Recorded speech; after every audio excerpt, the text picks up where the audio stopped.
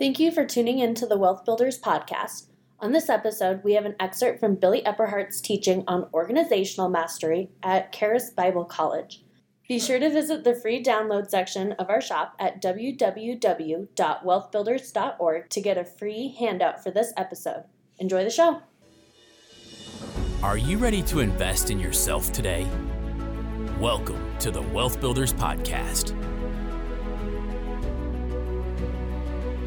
where investment leader Billy Epperhart teaches you how to build wealth through applied biblical wisdom.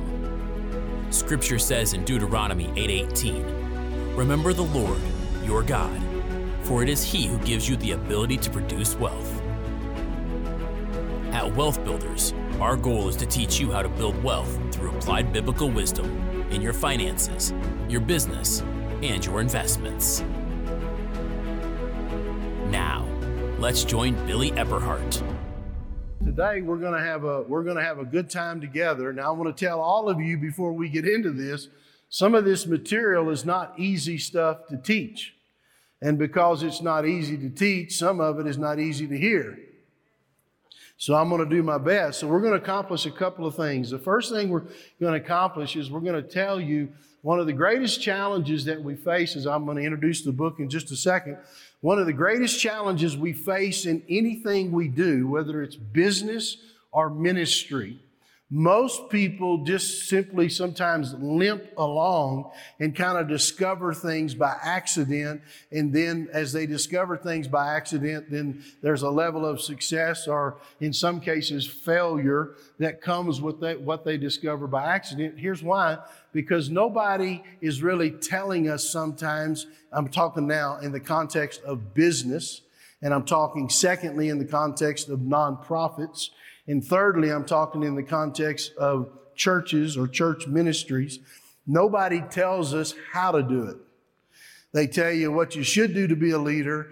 They tell you what you should do over here, but nobody's actually breaking it down into what I call bite-sized pieces so you understand how to do it. One of the greatest illustrations, I think, at least for me, that helps me, I'll pray in Jesus' name that it'll help you. But one of the greatest illustrations that I think help us to begin to build a context or a framework for some of the stuff we're talking about is if you go up to somebody and somebody walks up to an elephant and they touch the elephant on the trunk, and you were to ask that person, well, what is an elephant?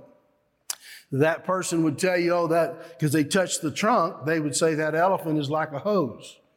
You go up to somebody else, they walk up to the elephant and they touch it on the side, the big side of the elephant. And you say, what is an elephant? And they say, oh, it's like a wall. Somebody else walks around the side of the elephant, grabs it by the tail, and you ask them, what is an elephant? And they tell you, oh, it's like a rope. The truth is, when we talk about building the World Outreach and building our schools and our World Outreach offices, or we're talking about businesses, or we're talking about nonprofits, whatever we're talking about, many people only touch the trunk, or they only touch the side, or they only touch the tail. So when you try to get an explanation from them, they give you the explanation from one of those points of view, instead of really it's an elephant, and all three of those things are combined in it. So what you're going to find when we teach this material, because we have 8 hours of it, you're going to find there are some things that you gravitate to more easily than others, either because of your personality or your gifting. In other words, there's things that you connect to more quickly, or because of just the knowledge you already have. What I want to encourage you to do, if something is taught that you don't get, doesn't feel comfortable, you're like, man, that's so far beyond me. Those are the areas you need to press in a little more on. And you need to say, okay, there's some stuff here. Billy says I need to know. I need to know them. The key is I don't know it, so I'm going to press in. So you're going to find some things that fit with your personality. We all do. It's like, I've been around Andrew a lot in the last year and a half, and, he'll pull out that Bible out of the back pocket, and he'll say to me, Billy, the only thing I know is what's in this book. That's what he'll tell me. But then when we get in meetings where we're really breaking down legal stuff, business stuff, financial stuff, you'd be surprised what he knows. You would. Surprised me. He's caught me off guard a couple times. So I know if I'm meeting with Andrew, I always got to bring my A game. Y'all can laugh. It's okay. It's a joke. So today I want you to look at the book. If you'll pick up, we call this the Organizational Mastery Manual. And I want to say thank you to Mark and to Mike and Carrie for allowing me to be a part of World Outreach. I also want to say thank you in that to Gary Lukey as well for allowing me to be a part of World Outreach. It's been a fun ride the last year and a half. We've learned a lot of stuff. Mike and Carrie, before I read what I want to out of the book, Mike and Carrie said to me, Mark, Mike and Carrie, and I think Tanera was there at that one, the very first meeting, and they asked, well, Billy, how long do you think this is going to take, learning how to do this? And I didn't hesitate. I don't think I did. I said, well, it'll be 3 years before we really get it implemented at a level. And I could see on their faces, all the joy of the Lord left the room. And here we are, right? 18 months later. So I want you to take the manual, if you would. The front of it is called Organizational Mastery. It's the title of it. And then let's just look at the title of contents for a moment, just to kind of help you be oriented. Now, I want to say this, because I think this is the first day you've seen the manual, right?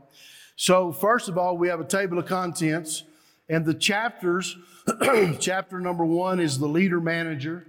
Chapter 2 is identifying, standardizing, and directing work. Chapter 3 is systems. Chapter 4 is charting your organization. Chapter 5 is policy and procedure. Chapter 6 is problem solving. Chapter 7 is planning. Chapter 8 is delegation.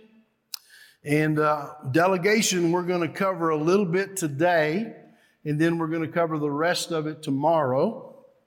And then chapter 9 is project management, and chapter 10 is identifying and developing leaders. Now, chapter 10, I have to give you a warning. You know how it comes on movie ratings. You know, there's some movie ratings that are G. There's some that are PG. There's some that are R. Well, this one is XXX. Because there may be some things in there that make some people uncomfortable a little bit in the sense of really teaching you how to be a leader. So I'm kind of sharing out of what I have learned over the years. But you don't have to worry about that. Probably I'm either going to do chapter 10 in the last session today or the last session tomorrow. It just depends on how we all kind of work this together. So these are the chapters. Now, here's what I want you to see. There's page numbers in the book. So when I put the slides up in just a moment, you're going to see the slides actually have the page numbers on them so that you can actually turn to the page and follow it. Did we do that? We have page numbers, right? Thank you, Tanera. Wonderful. So the page numbers are on there. This is kind of a joke, a little bit of a joke, is that I had one of my assistants. Where's Fern at? Fern's not, no. So Fern, who currently works for me not much longer, because she's going to be because that's a joke. It's a joke because she's going to be a great CARES director. But I had them print this. You have to know this. I had them print this for me, Sandra. I had them print it for me 3 different times. And on the 3rd time, they got it right. Okay? No, true. This really happened. So I go to Russia with Mike and Carrie, and Volody, he's saying to me, can I have that? Please, can I have that? It was my only copy that had chapters and page numbers. So I gave it to him, right? I said, I can get another one printed, no problem.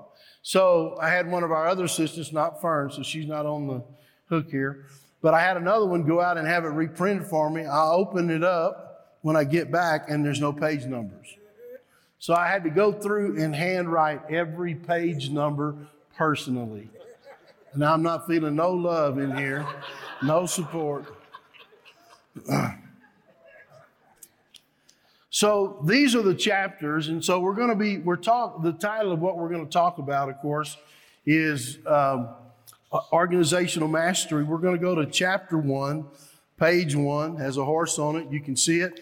And so there's also a note section here on the side where you can actually write notes as we go through there. So I'm going to do my best. I will give you some slides, probably not in this hour, but in the second or third hour, not many, but a few that intentionally do not have page numbers on them. They intentionally do not, because I want you to focus up here for a minute and let me kind of help you. But everything else you'll see will basically have the page numbers on there. So we're going to talk about, to begin with, on page number 1, the leader manager. So when we talk about an organization which World Outreach, right? So the Charis schools, the Charis Bible colleges that are all over the world, here in the U.S. and around the world, that is an organization. When we think in terms of Andrew Wommack Ministries is an organization.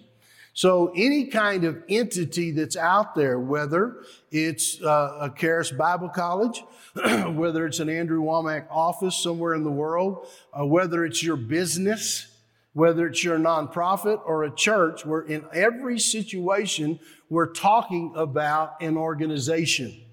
Now, in that context, then there are there's two requirements in an organization that people need. And you can see this is on page 1. The slide tells you right there, page 1. Number 1, that people need to be led. And I want to emphasize this with you, hopefully throughout the different 8 hours we have, that people do not follow leadership automatically, and people don't follow leadership just because you show up. They need to be led, and there's some very specific strategies and, very frankly, tactics, and I say that in a good scriptural honoring way because Jesus taught us those. We're going to cover a few of those. Tactics you can use to help people that need to be led. And let me just say this. I'll say this a couple of times throughout here. Remember this, people don't care how much you know until they know how much you care. And I'll tell you that, I'll give that to you later in another chapter. But the reason I say that is because leading people is critically important, and you can't do that if you don't love or care about people. The second thing that I find missing is that systems need to be present. And we share that with you because in most nonprofits, churches, and small businesses, systems are absent. So I want you to hear me one more time. In most small businesses, in most churches, in most nonprofits, and up until recently, in a portion of World Outreach, systems have been missing. And what most people do is most people they think they can substitute leadership for systems. You can't do it. Part of your leadership, whatever role you find yourself in, part of your leadership is actually either creating systems that don't exist or implementing systems that you borrowed from somewhere else that will work where you are, but you can't be systems vacuum, or you can't be systems absent so that there's a vacuum in systems.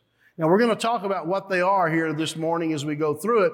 But the reason that's important, I'll give you an example that when we think about it, whenever I came to Charis, let's talk about a system. And it continues to improve. I don't have my badge on, but if I had my badge on, it's got my picture on it. And on my badge, there's certain things there's certain doors here in AWM that I can get in, right? Because there is a security system. And the reason that system needs to be put in place is because AWM and Charis both have grown. And because there's many more people now involved than it was in the early days, you can't just recognize everybody that's coming in. And I see one of the greatest mistakes that leaders make is they say, well, I don't like to do systems. It seems like it's so artificial or it's not personal enough.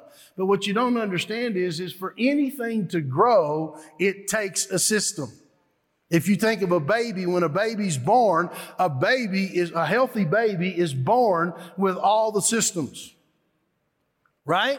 It's got respirator system. We're going to show you a slide in a second. It's got all the systems that it needs, right? It's got a digestive system. It's got a blood system, right? It's got a brain. It's got a mental system, emotional system. So a human is born with those things, yet somehow we think we can walk into any situation and build it. And I used to hear this all the time from leaders, and it was a huge mistake. They would go read a John Maxwell book or some book similar to that. They'd go read it. Now they're ready to go back, and I'm going to go lead, and they're trying to lead in a vacuum. There's no systems present. There's nothing to lead. It's like saying, I'm going to go drive a car, and there's no car in the parking lot. Maybe you're a well-capable driver, but the car doesn't exist. So the point we're making on the slide that we're on page 1 is this, is systems need to be present, but they are absent in most small businesses, nonprofits, and churches. And in some cases, as we've discovered, they may be absent in some of our Charis locations around the world. And so we need to make sure that we have systems. We hope you learned something of lasting value today from this Wealth Builders podcast. If you'd like any tools, teachings, or resources mentioned in the podcast, you'll find them online at wealthbuilders.org. Wealth Builders exists to teach you how to build wealth through applied biblical wisdom in your finances, your business, and your investments. The Wealth Builders podcast is produced by Celine Williams, with music by Audio Jungle and narration by Greg Hunter. Wealth Builders is a nonprofit organization. We depend on your donations to keep this podcast running.